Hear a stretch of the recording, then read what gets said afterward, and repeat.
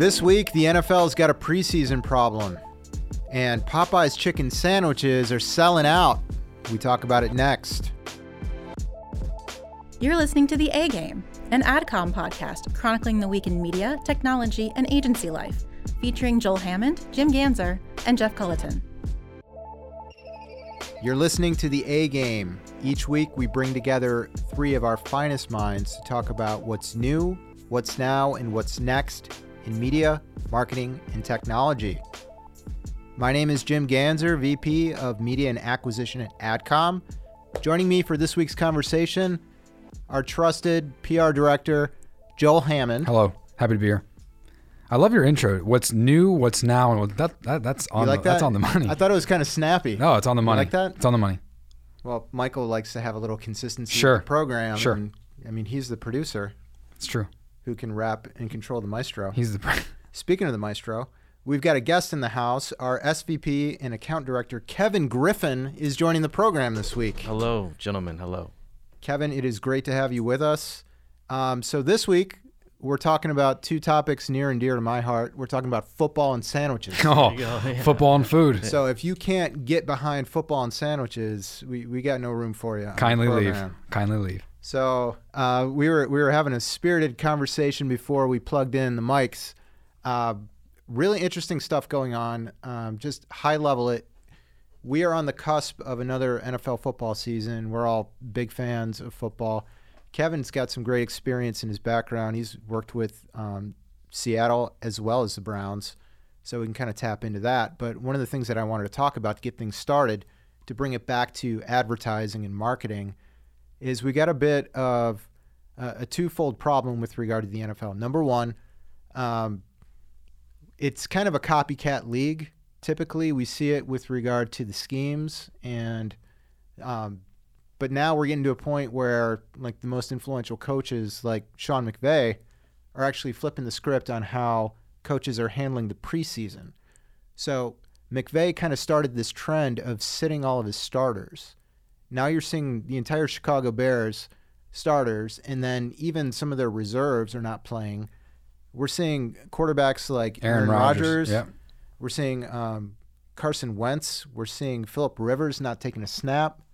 All of a sudden, all these tickets that are being sold are with the promise of being able to catch maybe a drive, two drives. The third game of the preseason has always been at least a half with the starters. All of a sudden, it's leaving people scratching their heads, and it makes you wonder what is going to happen with NFL football. Kevin, love to get your take on what you're seeing currently, and what does it really mean for local advertisers? Yeah, so thank you. Having worked for the Seahawks and the Browns, these are conversations that we've had internally on the team side. But when you really think about it from what we do on a day-to-day basis and from an advertising standpoint, the real question is, how can the NFL, or how will the NFL really kind of preserve the value of their preseason for their advertisers? And as we look at numbers, and we'll throw a lot of numbers out at the audience here, although I know, Jim, you've got some numbers about viewership being down, and maybe that is because of the perception that some of the best players are not playing, it's still such a huge audience. As an example, the Steelers versus Titans game, that was a nationally televised preseason game last week, still had 6 million viewers. Yeah. And us in advertising, we're talking and advising our clients, like, hey, how do you find mass audience? It's still live TV, right? Mm-hmm.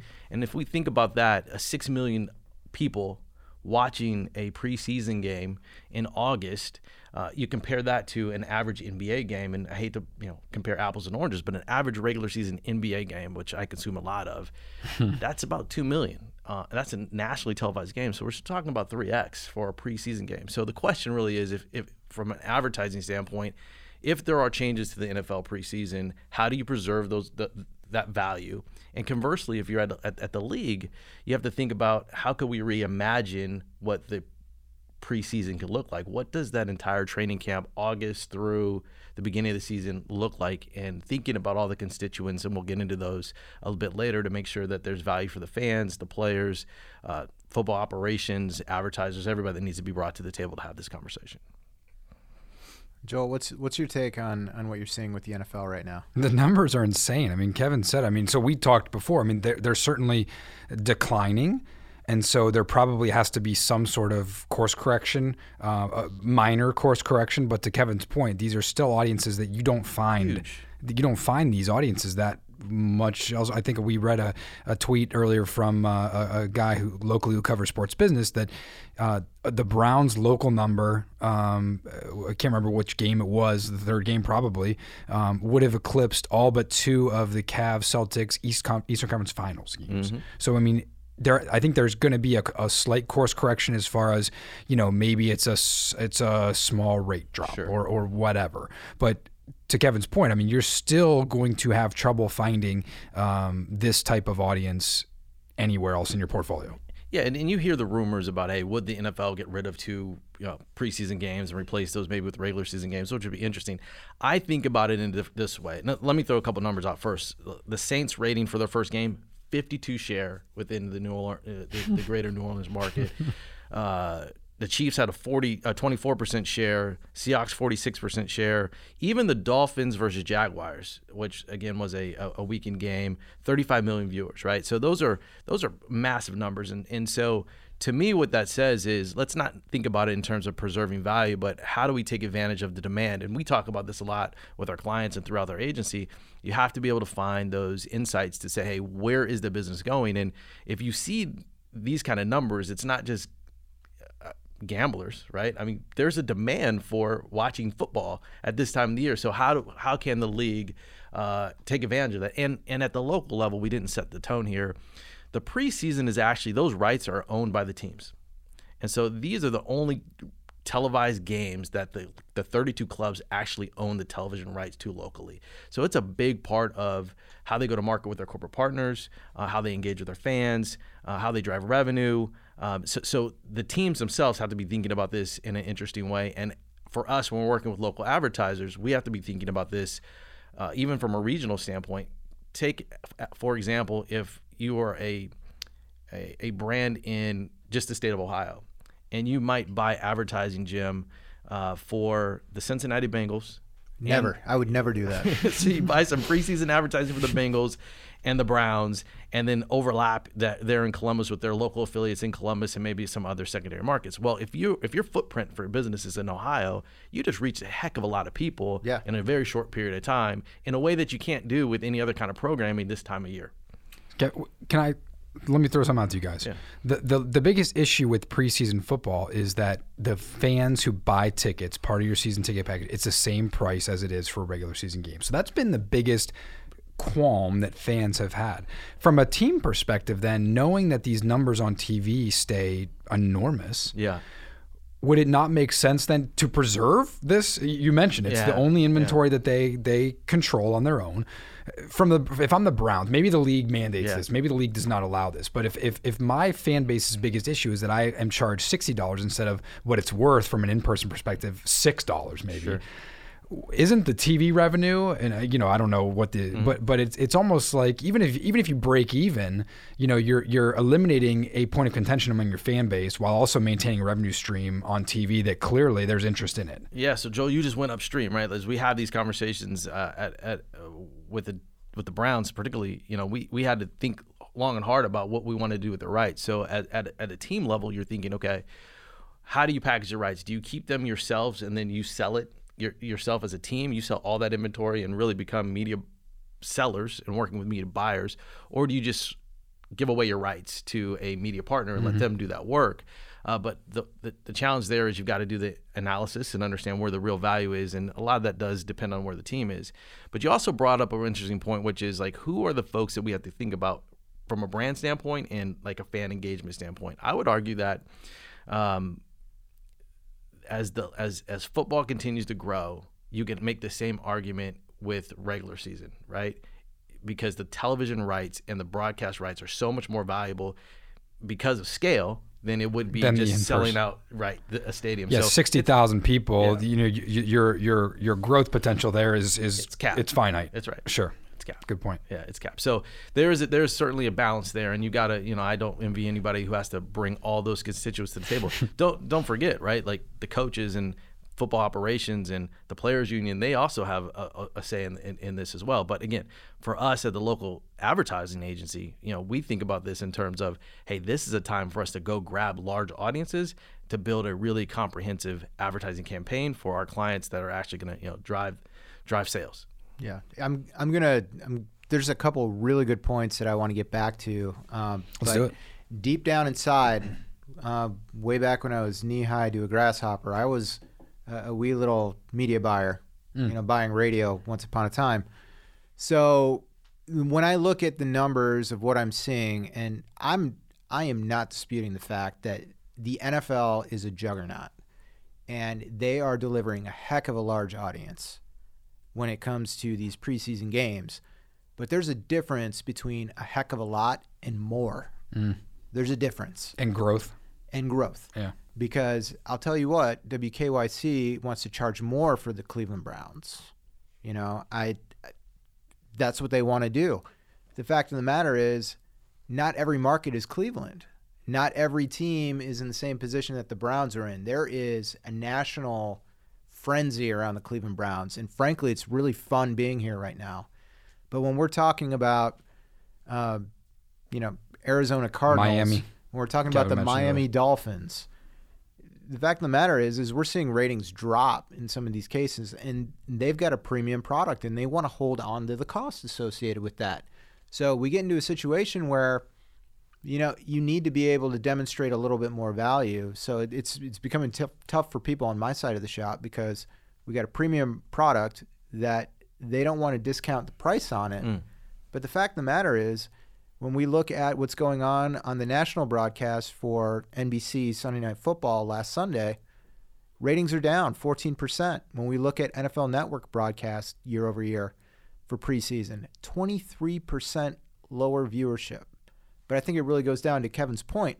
This is a local product. This is a local product when we're talking about preseason football. Game. The preseason game. Yeah. So there still is an opportunity for advertisers. However, when 2 or 3 teams start turning into 12 to 15 teams not playing players, people like me who love football, people like me who invest in Game Pass so I can watch the Bears, game over and over again and get like the all 22 views, we're not going to watch those. I'm not watching it right now because there's nothing to watch. And it's just something to kind of get into. And Chase Daniel doesn't do it for you? Is he still the Bears backup? I wish I could watch Chase Daniel. It's like that's what's going on his here. backup. It's like the backup's I wish. backup. I mean, sign me up. I would watch him all day. But Kevin, you brought up fan engagement. Yeah. And one of the things that I think is really interesting, Sure. I'd love to get your take on because you're kind of an expert with regard to fan engagement, is when you talk about the preseason game, is there a way, even if starters don't play anymore, how do you cater to not only local advertisers and those that have invested in, signage within the stadium, but the season ticket holders, and make a better fan engagement for those particular games? What could you potentially do with preseason football to make it more fun for people to be there regardless of who's on the field? Yeah, a really good adjacency is what the NFL did 5-6 years ago. It's gone so fast. And when you think about the NFL draft, and I remember growing up watching the NFL draft, it was kind of an event that took place at a hotel lobby. Right? Yeah, You remember those? It was pretty plain. Plain. And over the years, it continues to grow and grow and grow and evolve. But 5 years ago, the league made a real strategic decision. And I remember having these conversations, why, and then what we did was we started to move the draft around from city to city. We left Radio City Music Hall, and first draft on the road was in Chicago. I don't know if you were still there, Jim, at the time. And viewership has grown, engagement with fans has grown to the point that you're having 300,000 fans travel to these locations. And here in Cleveland, we'll host the NFL draft, I believe, in 2 years. If there's no work stoppage. Sure, yeah. Wow.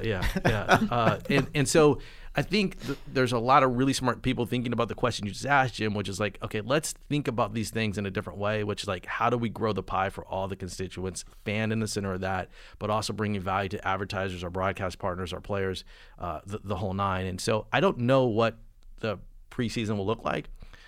My recommendation would just be to get a whiteboard and let's call it, what is our 5 to 6 week plan? And how do we engage our fans during training camp in a different way?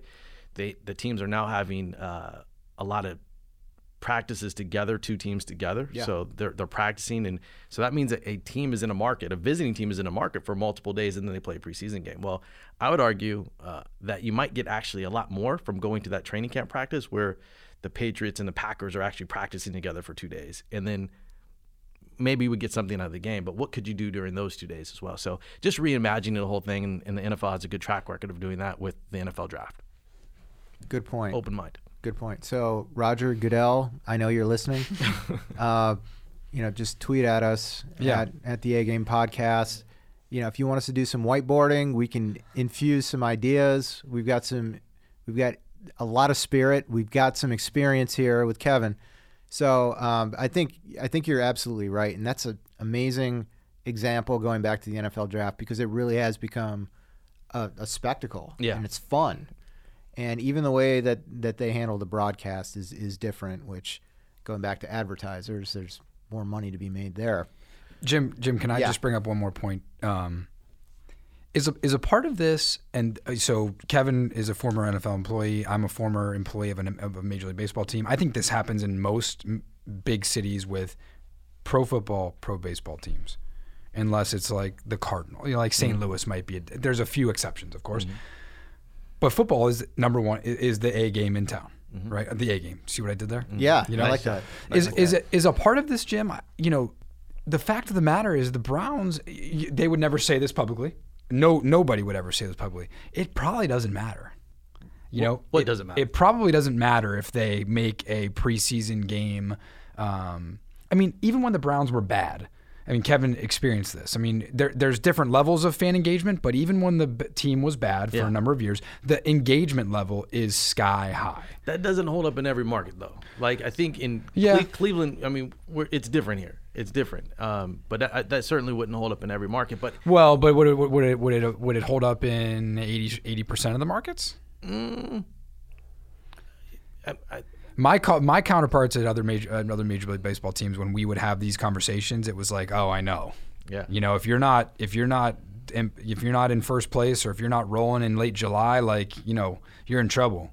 But let me push back a little bit. Like, we have had real conversations with our clients about advertising around preseason football, not just in Cleveland, but in other markets as well. And if the team doesn't have that momentum, or they just have a bad aura around them, we probably kind of don't look at the numbers, even though you're reaching these large audiences. Yep.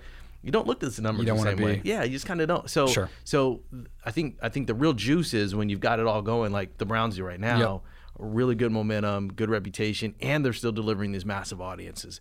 And to your point earlier, like when you have a 45 or 50 or 60 share, like no one else is watching anything except for you. So you have the attention of that whole community. So that's what makes these preseason games so attractive. Although I do think there's a misperception that they're not, but from an advertising standpoint, I think they're highly attractive. Unless you're advertising in the fourth quarter. There you go. If you're watching all 4 quarters, God bless you. You got money on the line. Yeah. Not there's anything wrong with that. Yeah. Speaking of big audiences, one of the stories I wanted to dive into this week and talk about delivering a Super Bowl caliber, reach. Popeye's chicken. If we've talked about it once, we've probably talked about it 25 times. The power of social media, what this could potentially do for brands. Popeye's chicken has gotten to a point where they've gone from launching a new chicken sandwich to be literally out of stock of chicken sandwiches. And supposedly. Yeah, I know. Take it with a grain of salt.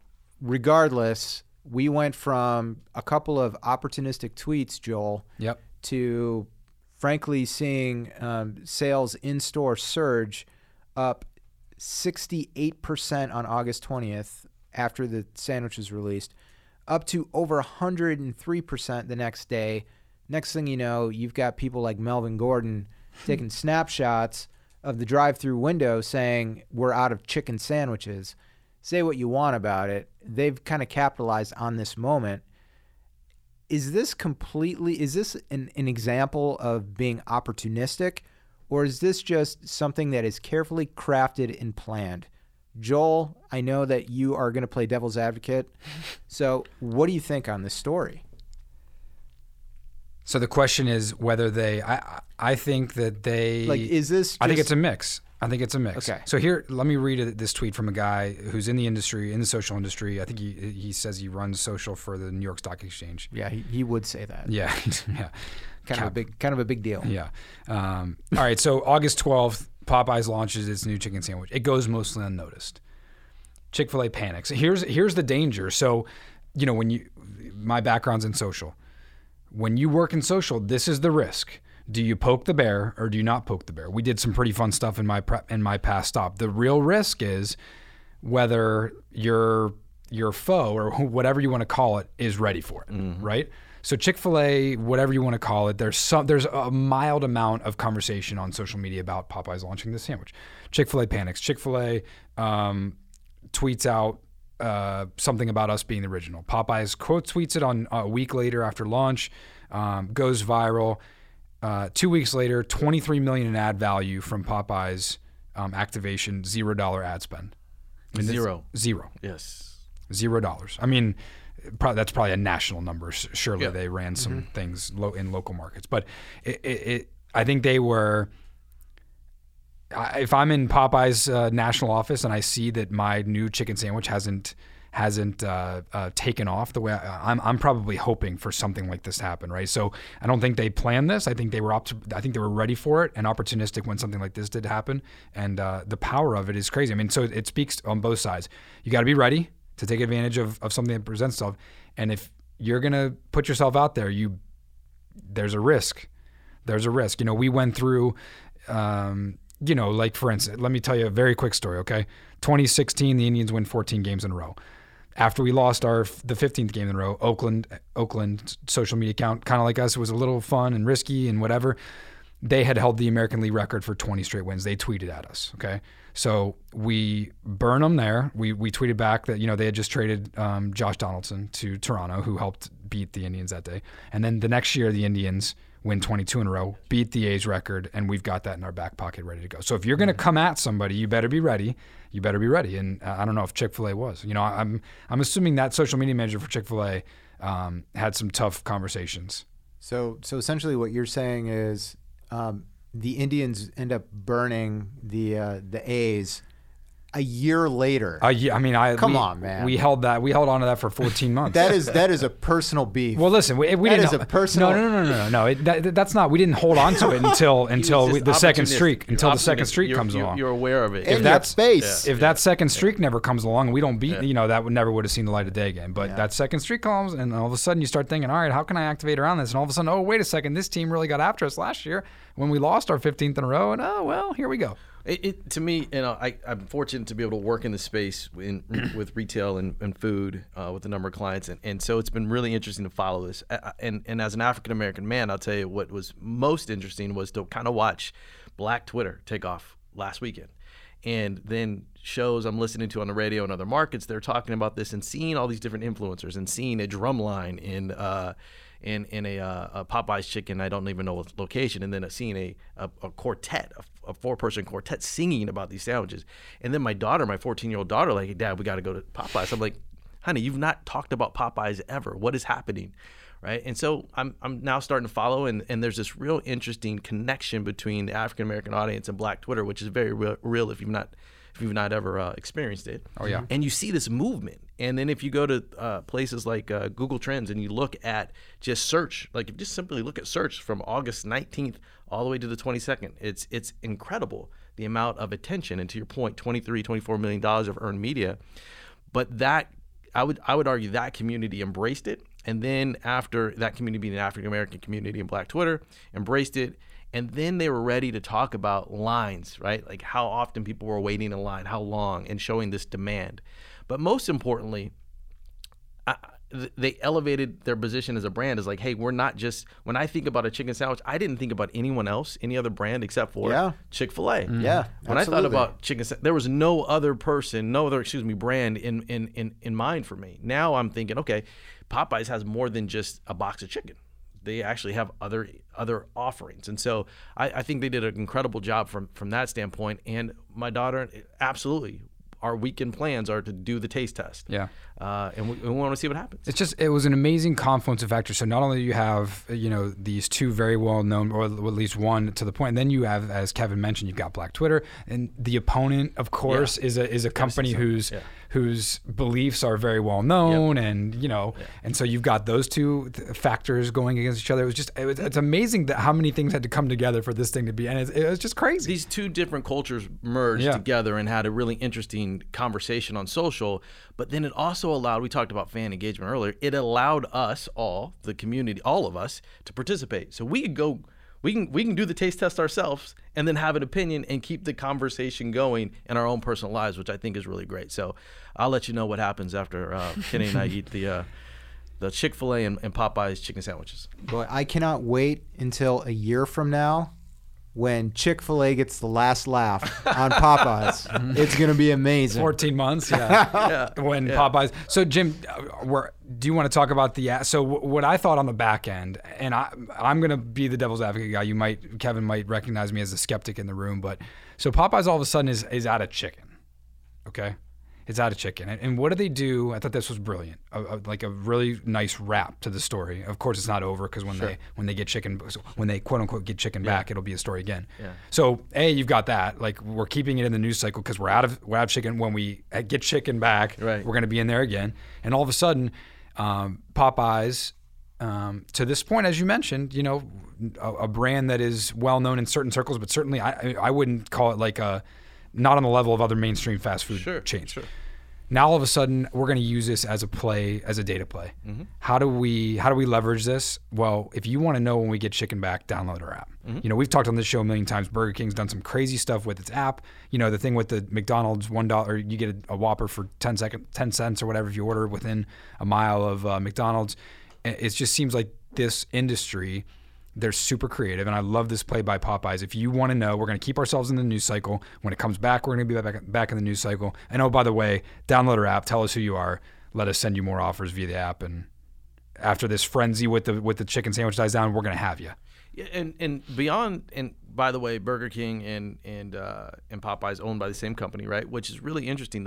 Over the last 6 months, if we think about like QSRs who have moved the needle and got people into their stores based on an offer, right? A deal / offer / menu item. You think about Burger King and their Impossible Whopper. Yeah. Move people, right? It changed some people's perceptions about Burger King. And then they've done it again with Popeye. So I think really interesting strategy, obviously great agency and really good thought, not only around their marketing, their brand positioning, but then execution. Maybe fell off a little bit because the demand was so high for their chicken sandwiches, if that is real.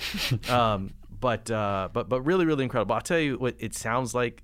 The one group that's kind of a loser here is the employees who had to make all those sandwiches. It sounds like they didn't have the right staff to take care of those employees. So hopefully they take care of them on the back end because I hear they're working 12 and 15-hour shifts. Oh, God. Yeah. But good for them, and what a great story, and a lot of lessons for us all to learn and take away for the work we do with our other clients. Mm-hmm. Okay, so here's the $1 million question. They've taken a social media post, they turned it into, $23 million in media value, and they've created a movement to the point where Kevin's daughter has him going for a taste test this weekend. That's right. Like there is actual activity that's going on around this. What does this company do with this opportunity right now? What do you do with this? You've created this huge surge. All of a sudden, you talk about people at work scrambling, working long hours. Sure. Imagine what their agency is going through right now. Yeah. They're like, you got to come up with a solution. We didn't have anything. I mean, you couldn't have possibly had anything laid out from a foundational standpoint going into this. Unless, of course, Joel's right, and this whole thing is manufactured, much like the chicken at Popeyes. I'm sorry. Oh. I'm sorry. I'm just kidding. Much love. I will try the sandwich. Yeah, first conversation is with your chicken suppliers, right? Same thing happened when you have the Impossible Burger come out, and now that you've like we talk about all the time here, right? The A, the D. You've now created demand and you've created momentum, so you better make sure that you have the supply chain in order. So that's the first conversation. The second one is I love Joel's point about the data play and the potential that Popeyes now has with downloading their app and all the data they've gotten, the data they probably acquired through their pending credit card information and transactions. They now and they now are in the national consciousness, right? They went from whatever level you might have put them to, now they're at the same level of Chick-Fil-A. So at least in some people's minds. So I think the opportunities continue to grow, and now they have to continue to deliver on operations and build the momentum to steal regular market share, not just one time, but continue to steal market share from others who are in that space. Yep. So now when you're in a situation and somebody tells you within an agency that we just don't have enough money to create awareness, you can not only point to the Oreos example that's been used and overused in the Super Bowl. Here we are in the middle of August. Popeye's Chicken is actually selling out of chicken sandwiches. But is that also the power of influencer marketing? I'm curious from your point of view, your guys' point of view. It is the power of not only the channel of social media. I mean, a lot of people try to use social media and they just fall flat. I think it is being measured with who you message or the message that you're putting together and who you're kind of poking. And going back to the poking the bear situation, there's just been a lot of banter back and forth between fast food chains, and it's become this safe place for brands to behave whatever way that they want to behave, because people don't hold them to the same standards as other consumer packaged goods companies. One last point from me. So Wendy's has got a lot of publicity for its very clever Twitter account, which I think is funny, okay? What Wendy's Twitter account, in my view, hasn't done is drive a ton of ROI, okay? It's clever. It's gotten some publicity, fine. I have a feeling those Wendy's folks might be sweating a little bit these days. Like, hey, we love your approach. It's funny. It's engaging. Like, you probably drive a few visits to the store because you've interacted with people. Look what Popeyes did. They drove actual, and that's always the question with social, right? Like, what are you driving? Like, what's the benefit? I think Popeyes can certainly point to it. I'm not sure Wendy's can, unless it's like a sentiment. It's probably a sentiment. Sure, our sentiment is really good right now, but what Wendy's hasn't done with their really clever Twitter account is drive actual considerable or tangible ROI. And that's two different things, right? One is like, I was going to go eat anyway, so I had to pick. The other is like just actually creating new demand and pushing people out the door who weren't even planning on eating. It's new behavior. Yeah, that's like the hardest now I'm thing going to go buy. Like, you created demand, which is from nothing, which is incredible. So that speaks to the level of creativity, and not just social, but influencer and a whole and PR and just a real organized communication strategy that they pulled off, which is very, very impressive. Yeah, I mean, just last point I'll make on this, and this goes back to some of the work that Kevin does with Papa John's locally. When we talk about the consumer journey with regard to pizza, sometimes it's like right now. It's like, how do you get out in front of that? This is a great example where the whole fact that you're going to go do a taste test this weekend, you're making plans to eat. And I don't even know where Papa John's. I mean, excuse me, edit that. I don't even know where Popeyes is. Yeah. So I've got to actually look it up. I've got to do a search. I've got to go out of my way to find a Popeyes, which I never would have done in the first place. Yeah, they've redefined ROI from return on investment to return on intelligence, because they are smart, my friends. They are very smart. And speaking of smart, if you want to get with the program, and I suggest that you do, you can find us at the Adcom Group Twitter handle. You can find us on Facebook as well. If you want to listen to the program, click to subscribe however you're listening right now. You can find us on Stitcher, SoundCloud, Apple. Let us know what you think. Once again, we talked about it earlier, but you can tweet at the Adcom Group, or you could tweet at the A-Game Podcast. Thank you for listening. Tune in next week where we get back at it. Go Bears. Oh, sorry, Joel.